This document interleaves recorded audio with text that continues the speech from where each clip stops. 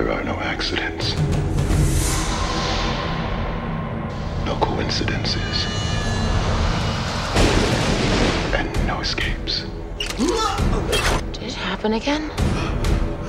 Did you see Todd die? What if it was our time? What if we were not meant to get off that plane? What if there is a design, then it's not finished? By walking off the plane, you're cheating death.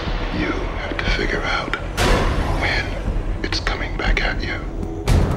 Ladies and gentlemen, ghouls and goblins, welcome back to the B-Movie Podcast. I'm your host, Adam Kautzer, and unfortunately today, again, Scott Phillips is not with us, your other co-host. He's actually deep into film festival coverage, covering a couple of more film festivals, but he will be back. He has promised us that he will be.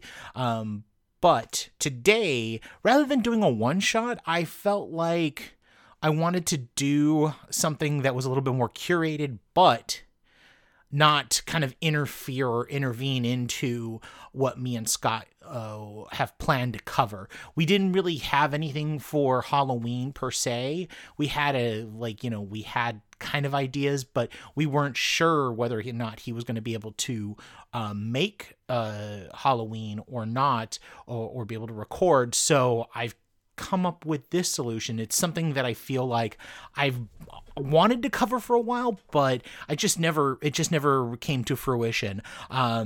As you can tell, reading the show notes, you probably see we're covering the Final Destination series.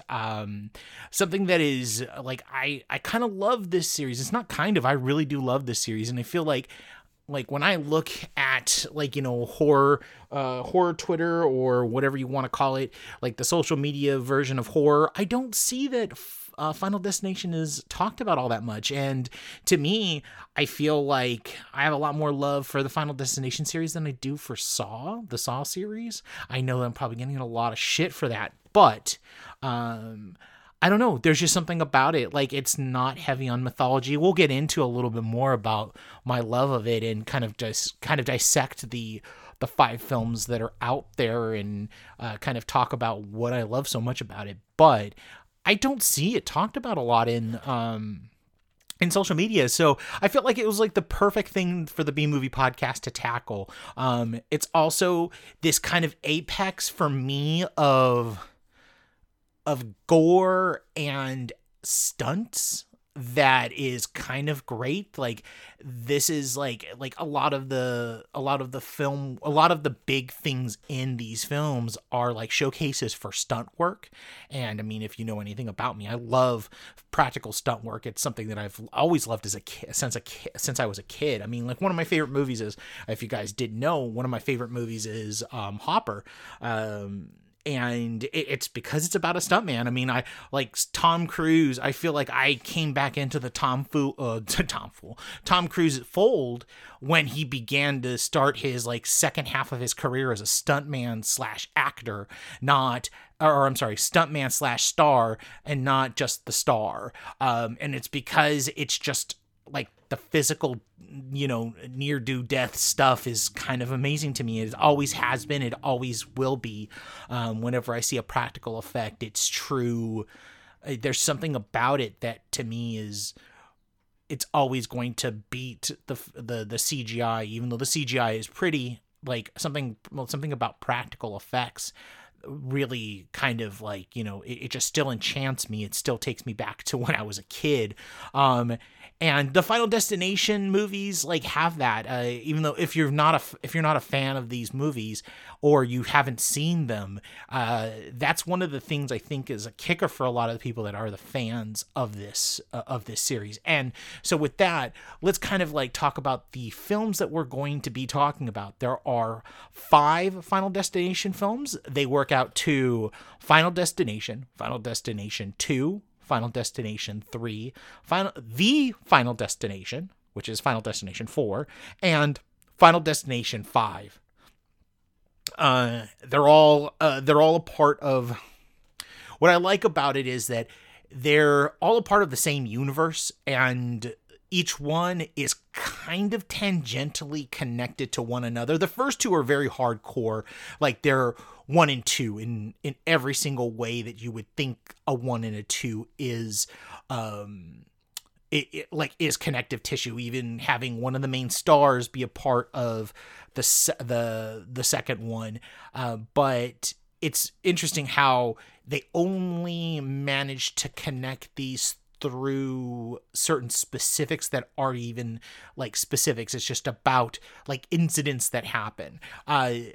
What I also like about it is that they follow a clear formula. Every single one of these fucking movies has the formula, and it really doesn't deviate from it. Like the formula is as follows: a group of teens or 20-somethings are someplace, or going to someplace, and one of the said teens or 20-somethings gets a premonition of an impending accident that will kill them all, and then the teen 20-something freaks out, causes them to not make whatever destination. You see what I did there? It causes them not to get to their destination, but then the accident occurs and kills people. Essentially fucking up Death's plan and Death's design. So when they do that, it causes a ripple effect that causes Death to course correct.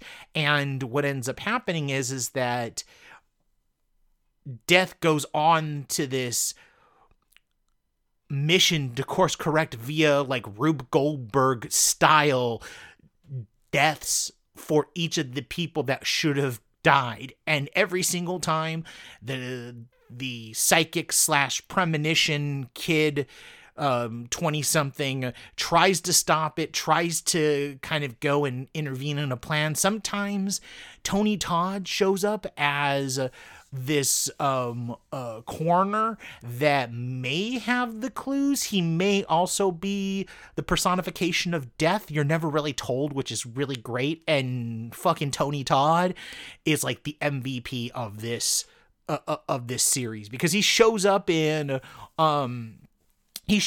4 out of the 5.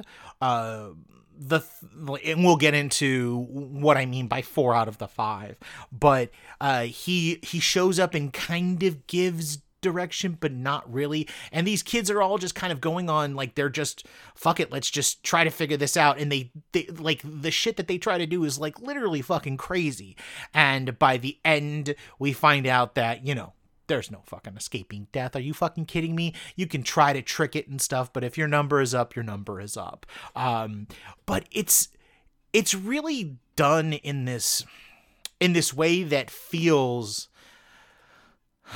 it's supernatural, but it never feels like it's super serious or anything like that. It's just like it's very overheated, but you're not ever supposed to take it seriously, of course. I mean, the main reason why you're there is to see the elaborate Rube Goldberg set pieces that like end up with people being killed and murdered in various different ways. It's essentially Death as a slasher film.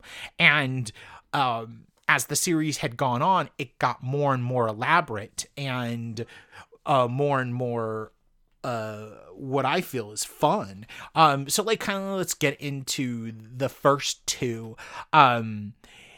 So you got Final Destination and Final Destination 2. So like they're interconnected because of Ali Lauder's character. I'm not going to ruin anything in regards to that, but basically Final Destination is, you know, like the setup says, it's, you know, like there's a bunch of high school kids that are going to go to on a trip to Europe. That's very important for something else that ends up connecting all 5. But basically, kid gets a premonition that the plane is going to blow up that he's on. He freaks out, gets some of the people kicked off from his high school, including him, and then in the background you see airplane blows up. But before that, you get to see the whole thing play out in his premonition. And that's something that's a big trope in these series, is that each and every single one of these shows what could have happened. And it's just an excuse for like just great stunt work. The same thing happens in the second one, and we'll get to that in a second. But basically, in this one, it's an airplane takeoff that there's some issues and it blows up and dies terrible. Everybody dies terribly. So after the whole investigation of the plane crash and all that, that's when Death starts trying to take these kids back. And like, what I love about these movies, and all of them, is I cannot state this enough, all of these fucking people that are on screen are terrible. You fucking just don't like them at all. Like, even like the Devon Sawa and Ali Lauder characters, you're just like, oh god, these people are insufferable. And I think that these films are made like this because it allows you like the freedom to be like, okay, you know, I can watch these people die in like horrible ways because they're awful people, because this is Filmland, you know, this is a horror film. And like, the thing that I like about the first one is that there is this really interesting sense of discovery that happens in it. Like, if you've never seen the first one, there's no formula. The formula isn't formed until the second one. Like they knew what they were doing with the sequel. But with the first one, it's like, it's this kind of unique play on like death as a slasher, and can you get away from death? And it really does follow the slasher tropes very perfectly, even the quote unquote surprise ending. But the best part about the film is the section where Tony Todd shows up in the morgue, because the kids go into the morgue to take a look at one of their friends who has recently died, and Tony Todd just literally lays out the entire, what will eventually be the entire franchise, but basically the mythology for death, or death as a slasher in this series. And major props to Tony Todd, because, you know, fucking AKA Candyman he's the shit, and he knows, like, in this film, he knows what he's doing. He knows that he's literally playing, like, he's literally playing like sort of like the Igor character. He's literally kind of like Peter Lorre in a lot of ways. Like, it's never like an out and out 1-to-1 of Peter Lorre as Igor not Peter Lorre as Igor. Peter Lorre never played Igor, but like the Igor character in Frankenstein, or like a Peter Lorre type that kind of like, you're not so sure about him, and he gives you a lot of information. And, you know, I really do kind of love that. Like, the first appearance is the best, of his, because they kind of knew exactly the person he was. And it's my theory that I think that Tony Todd in Final Destination is the personification of death, and he's always giving them wrong information, or doing other things. But basically, like, you know, once, like, the first 30 minutes is all the setup and, like, you know, the navel gazing that would happen in these. It's filmed in Vancouver, so it's very dark and overcast, and, you know, you've got all these kids, these high school kids doing high school kid shit. One of my favorite parts about the film is, like, about 2/3 of the way through, Kerr Smith, who plays one of the high school kids. He's the tough guy. He's the guy that has he's emotional. And he's in his, like, 68 Camaro, which, can we just take a side note and ask, who the fuck that a fucking kid has a completely restored 68 Camaro? I mean, I'm serious. Like, what the fuck? Like, fuck you if you ever thought that was going to be the case. It's never the case. But anyways, he's in his Camaro with his girlfriend, and he's so hardcore. He's listening to Nine Inch Nails, and he sees the Devon Sawa character, and literally, like, while listening to Nine Inch Nails, like, literally almost causes, like, murder, death, destruction in the middle of the street, like doing like you know, burnouts trying to get to Devon Sawa. It's one of my favorite parts. And rewatching the first one, it made me howl with laughter, because it's like, first he's listening to Nine Inch Nails, which, I mean, I'm a huge fan of Nine Inch Nails, but like, it's literally late 90s, early 2000s shorthand for a tough guy, like, emo kid, like, who's bit dangerous. And just the fact that Kerr Smith is playing him is even funnier to me.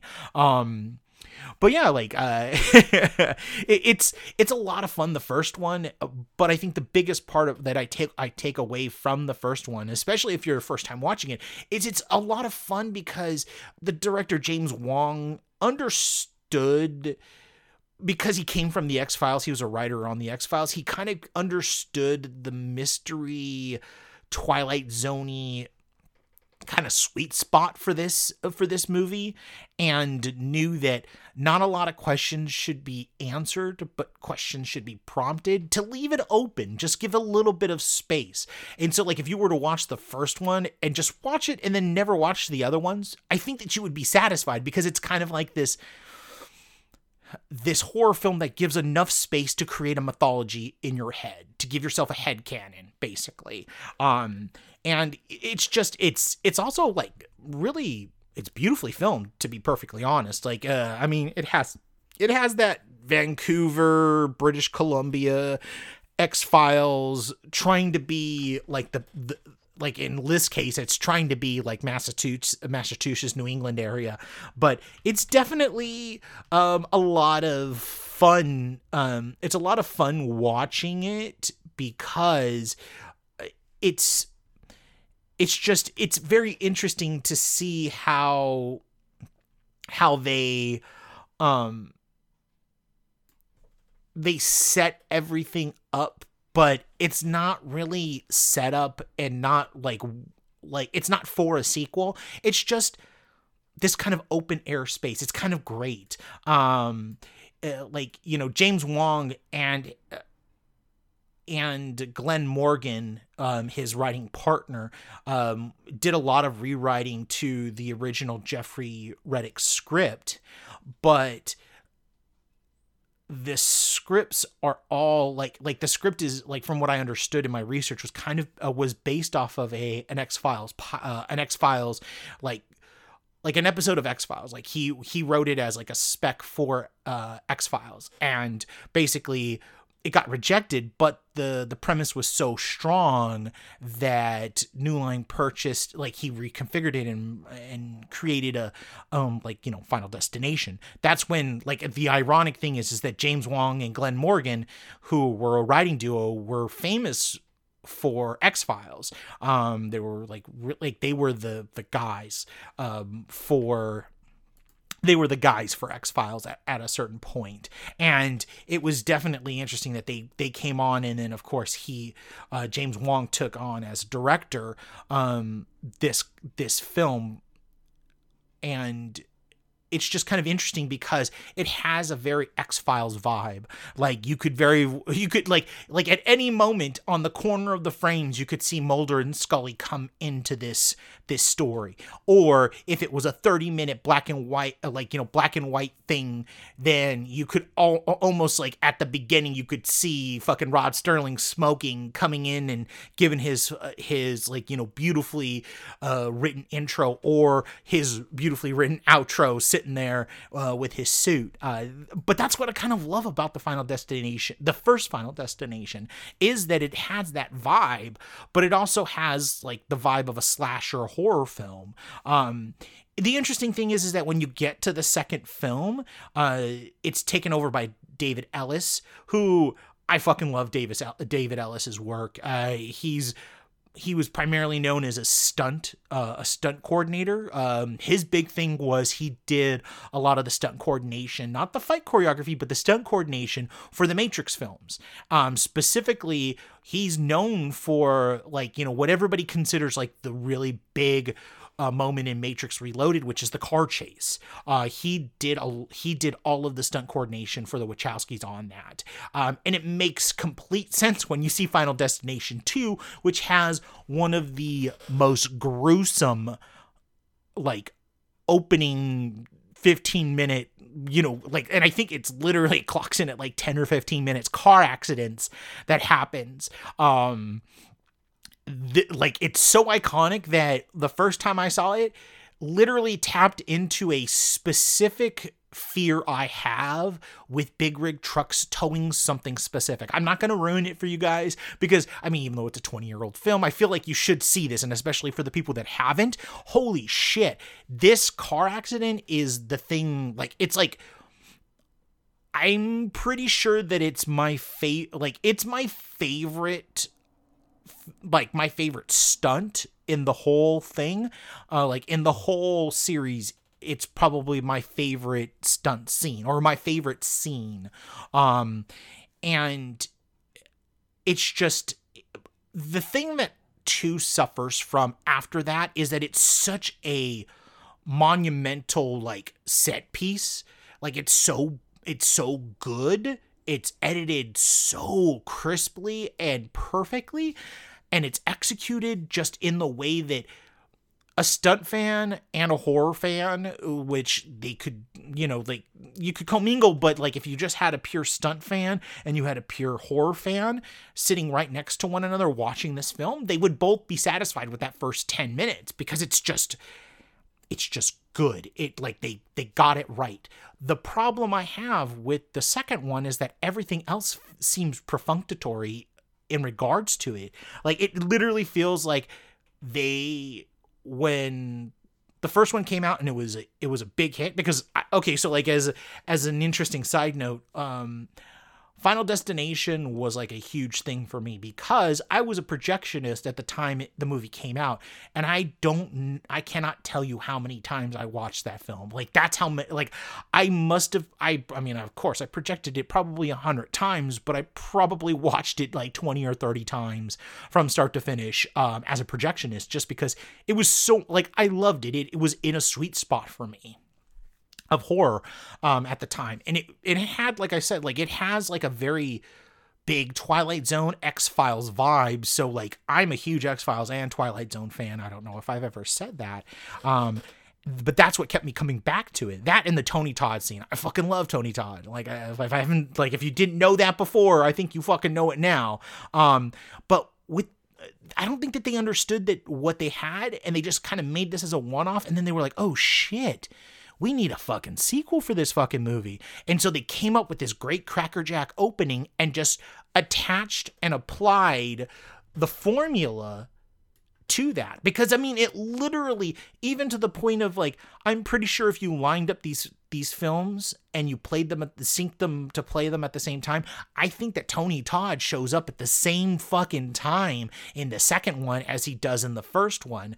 I mean, like, so much so that they didn't use a whole entire new group of people. They did, but they brought Ali Lauder back, who you were pretty sure would have died by now. Death would have gotten her. And like, you know, the same thing applies. They're trying to move away from Death's design. And it has, like, what I like about 2 is that in part 1, the Rube Goldberg machine of death was there, but I feel like in part 2, they knew that was something that people loved, and they went extra with it. It's the point in the third one is where it really kind of crystallizes, but in this next one, they really kind of played with the set pieces, making them longer than, making them not just for tension, but for comedy, to string things out. Like, some of these set pieces are like, you know, with the Final Destination, the first one, some of them are only like maybe like 60 to 90 seconds. The second one, there's more like 1 or 2 minutes. Like in the third one, it evolves into its final form, which a lot of these deaths are like 5 minutes long. They're very, very fucking intricate. But damn, that traffic jam. I look at it and I still like my rewatch of it, I'm still like, fuck, that thing is so fucking, that scene is so fucking great. It's probably the best of the openings of all 5. And close second is the other David Ellis one, and we'll get to that one in a little bit. But yeah, and so 2, I think, suffers from too much of a sequelitis, but it's still good, and it still has like a great Tony Todd scene and moment. Which leads us to part 3, where James Wan comes back as director. And I think that this one is where it finds its footing. It realizes the series that it is, and it doesn't need a continuing mythology. It just needs an ever-expanding mythology where the barest of threads are held on to it. And this one, the opening set piece is a roller coaster. And we have a new set of teens. None of the teens show up. The only unfortunate part about part 3 is that Tony Todd doesn't fucking show up, which I'm really pissed off about, but they at least do one thing there's one thing that they do, which is they do give him a cameo, but it's not a traditional cameo. And you have to be very, like, I would almost say it's a subliminal cameo. And you'd have to really have seen these films a couple of times and know who Tony Todd was to really catch that moment. And so he's literally the PA voice over the that's announcing things over the like at the roller coaster ride that they all go on that's in question. And this is where I feel like it's part of it's part of my theory that Tony Todd is really death. Like he's really the personification of death, is because of that. Is because he shows up as that voice and nothing else, which is sad. Because I really feel like he should have been in the film. I think that that's the one thing that I feel like is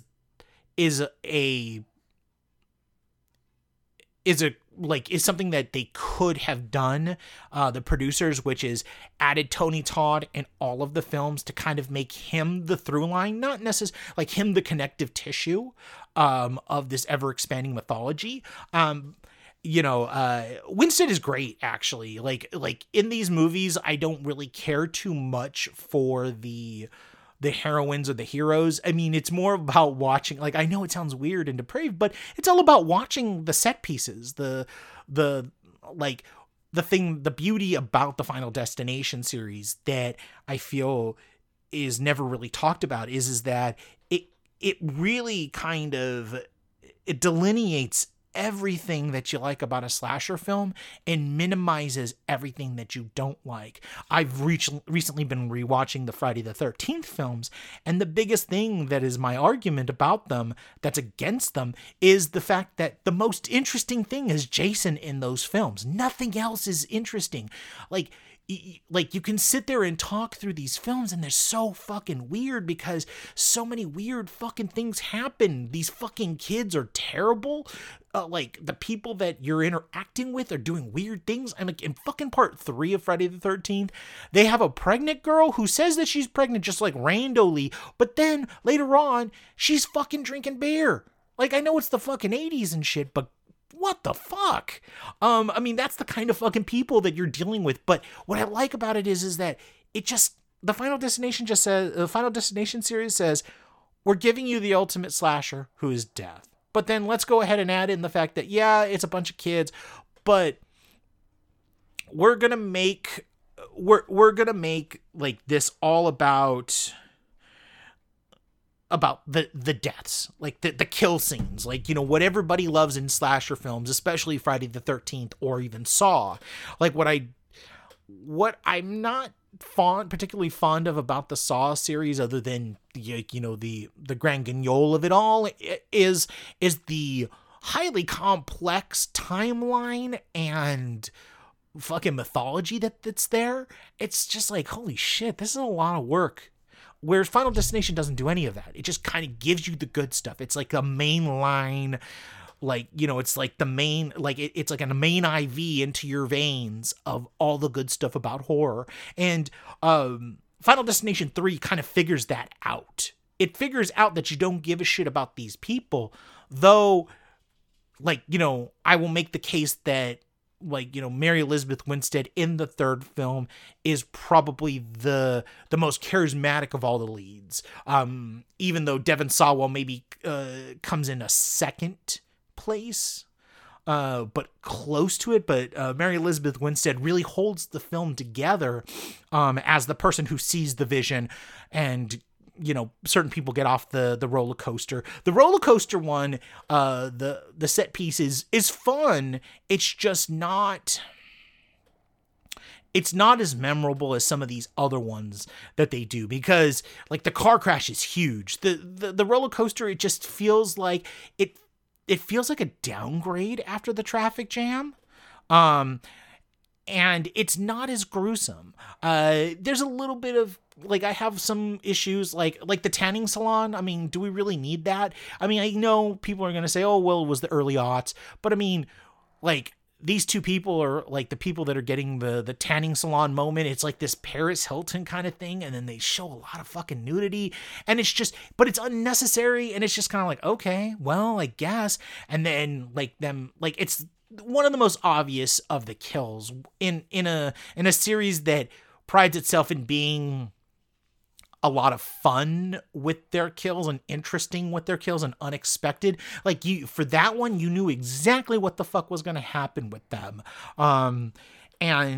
Again, I think 3 is important because it basically says this is what a Final Destination movie is going to be from this point forward.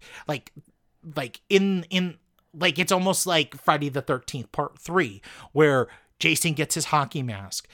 The kids are away from, they're away from Crystal Lake, but they're not. The setup is all the same. The formula that's there is what becomes a classic Friday the 13th film, or what we know and what we think of as Friday the 13th. Final Destination 3 is that kind of thing where it defines it. Which brings us, I don't know, I think that maybe 4 is my favorite. Other than the original. I mean, I really do have love for the original. But I mean, maybe 3 might be my favorite. It opens with the second biggest, death, destruction, murder set piece where they're at a NASCAR race. And all of what that entails, all the redneckness, all the racism-isms of it all. The big thing for the Final Destination is no Tony Todd. What's up, guys? Why no Tony Todd? If Tony Todd had been in this movie, I think that this would have been one of my favorites. It was shot in 3D, but I don't have the 3D disc. It's a very expensive out-of-print disc, so I couldn't watch it in 3D, unfortunately. David Ellis does return for this sequel, and I think he's specifically brought back because of how iconic and memorable the car accident in the second one was.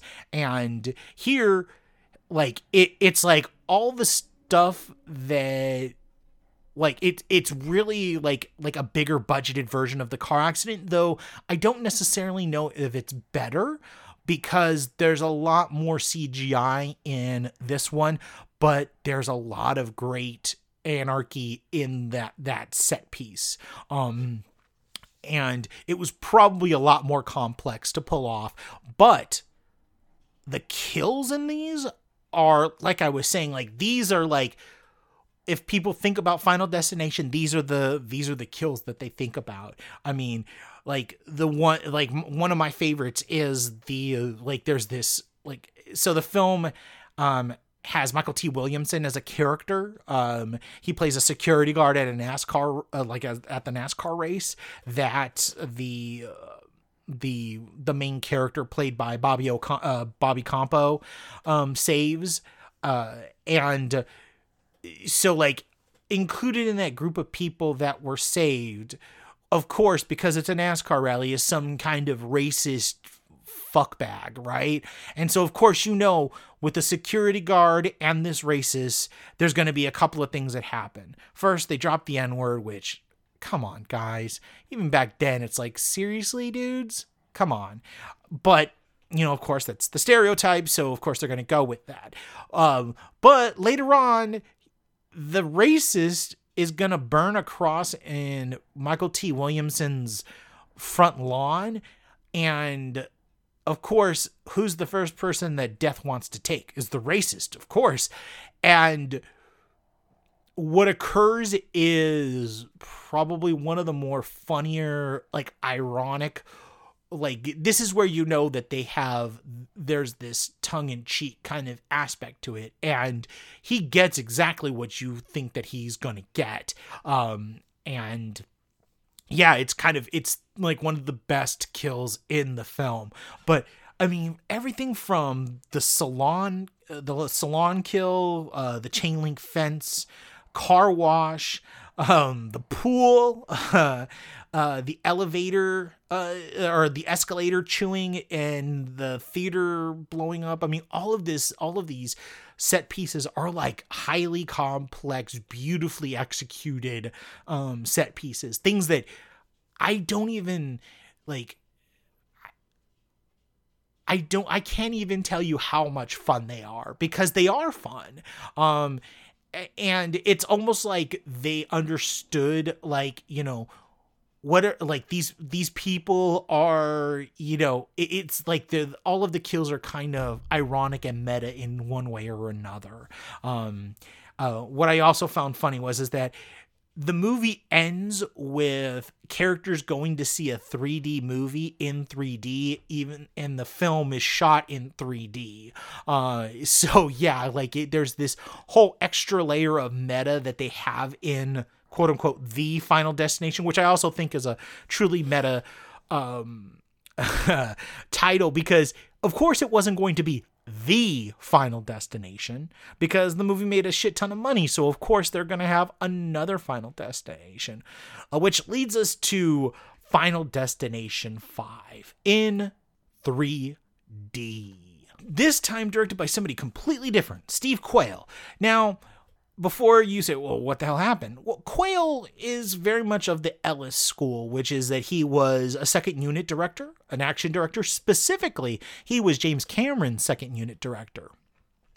And if that's not enough credentials for you, B-movie fans, he's also the director of American Renegades, a film that I really like. That's very it's very B-movie podcast worthy. I might actually have to convince Scott to actually watch that one, and we'll do a podcast onto that. But more importantly, he is the director of Into the Storm 3D, which is basically the low-grade Twister fucking movie that was filmed in 3D that is basically kind of like a Final Destination kind of riff. But anyway, Steve Quayle, definitely a director that is, leaning towards the stunt choreography or the stunt coordination aspect of filmmaking, which does help a lot in this film because it has the biggest opening of all of the Final Destinations, and it's set on a suspension bridge. And of course, we have our setup, which is a little bit different because this time it's a bunch of like later 20-somethings that are working for a company that are going on a company retreat that their boss is headed by David Koechner.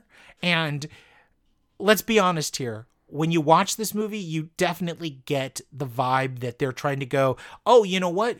We want The Office version of Final Destination, because it's literally what it is. Like, they even have, like, the two leads are basically Pam and Jim, like, riffs on Pam and Jim, which fucking made me roll my fucking eyes and made me want, like, the final ultimate thing to happen. The most interesting thing I feel like in this film is how it connects the whole entire series and makes it like this beautiful loop. I'm not going to ruin it, but what I am going to say is this much.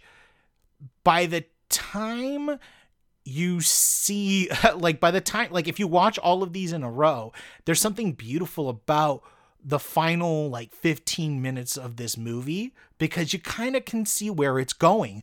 And the first thing that'll give you pause is when Tony Todd comes back, and like the kind of way that he comes back and what he says, it's a clue as to what's happening in Final Destination 5. And again, I won't ruin it. Like you those of you that have seen this, you guys already fucking know. You know what this is about.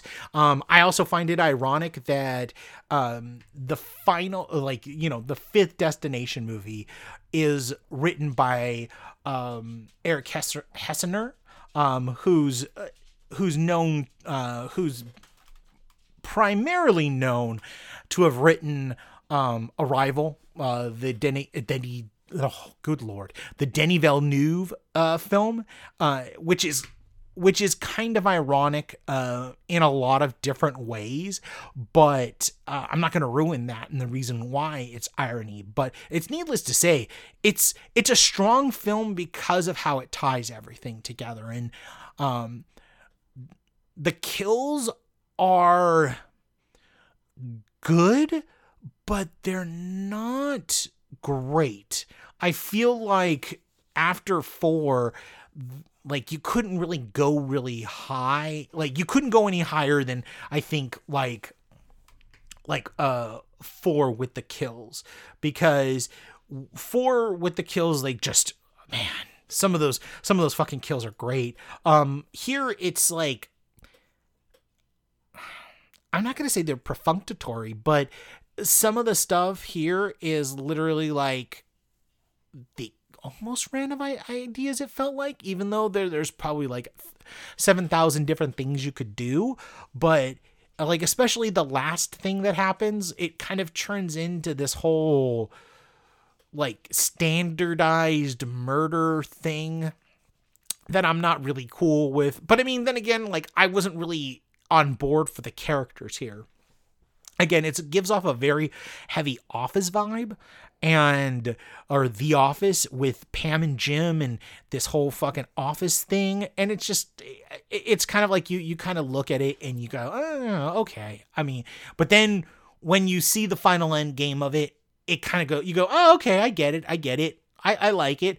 The 3D is great, especially because I do have this one on 3D. It's one of the ones that I could find at a relatively decent price, because these two, like out of print, they're out of print 3D Blu-rays, are literally like $150. So I found this one at a good price. I've not yet to find the fourth one at a good price. So I've actually never seen the fourth one projected in 3D or in 3D. The fifth one I did get to see it in the theaters projected. Man, but those that first opening scene on the suspension bridge, it is big.